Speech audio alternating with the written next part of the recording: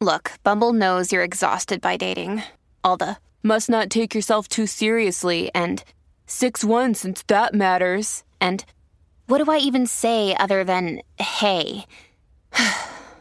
Well, that's why they're introducing an all-new Bumble with exciting features to make compatibility easier, starting the chat better, and dating safer.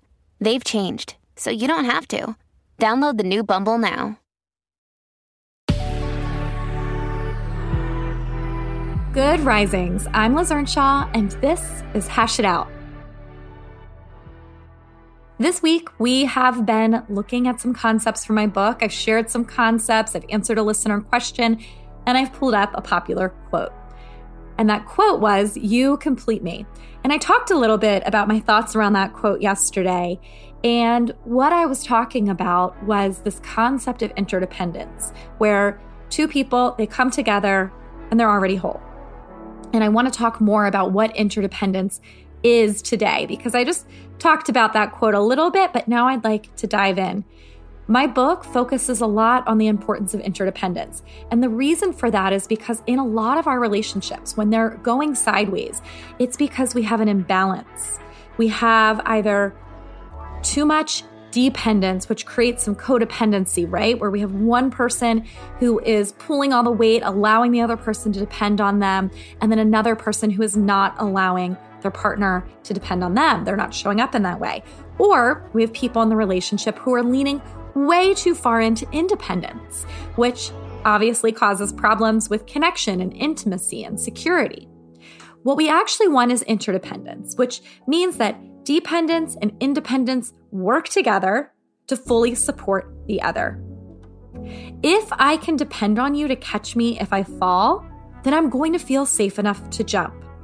When I know that you'll let me go, if I need to, I feel safe enough to stay. And that is what an interdependent relationship looks like. Interdependence is what most of us are aiming for in our romantic relationships, because interdependence creates securely attached partners. In interdependent relationships, partners understand that a relationship can only thrive when all parts of it are healthy and functioning.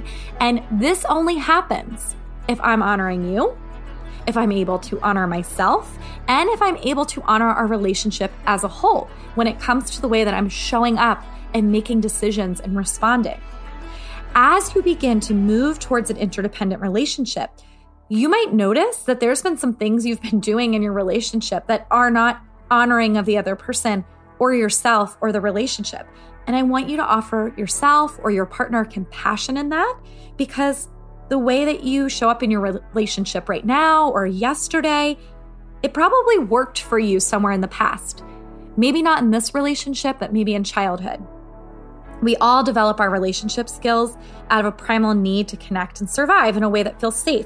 So if you tend to be more independent, it makes sense in the context of your life. If you tend to struggle with being too dependent or allowing others to be too dependent on you, that makes sense too. Regardless of whether you tend to be too dependent or too independent, it's possible to change your pattern. You can create a relationship in which you and your partner challenge each other to pursue individual growth through self-discovery and meaning building, and relational growth through creating a sense of belonging and deeper connection. It just takes a few mindset shifts and small habit changes for you to find that just right balance between dependence and independence that enables you to cultivate interdependence. All you have to do to start moving in that direction is to decide where you need to build your muscles. So if you find yourself having a tough time building a sense of autonomy and independence, start working in that area. If you struggle to rely on people, to depend on others, to offer others help, to be emotionally available, then you're going to need to work on building your dependence muscles. Thank you so much for tuning in. Again, this week I've been talking about my book. I want this to work and some of the topics that I cover in the book. The book is a guide to modern relationships, to building healthy relationships, and it is available for pre-order everywhere books are sold.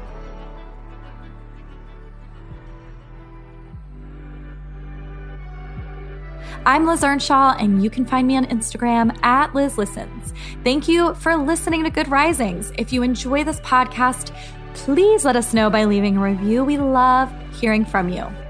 Until next time, love on your loved ones. And when that gets hard, tune in to me to learn how to hash it out. Good Risings is presented by Cavalry Audio.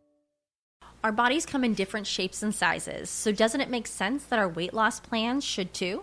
That's the beauty of Noom. They build a personal plan that factors in dietary restrictions, medical issues, and other personal needs so your plan works for you. Noom doesn't restrict or shame when you want to treat yourself.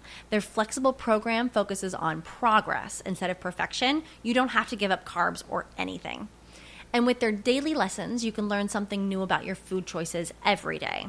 After just a few days of using the app, I learned how to recognize cues for overeating and how to choose the right foods to feel full. Stay focused on what's important to you with Noom's psychology and biology-based approach. Sign up for your trial today at Noom.com. That's Noom.com. And check out Noom's first ever cookbook, The Noom Kitchen, for 100 healthy and delicious recipes to promote better living.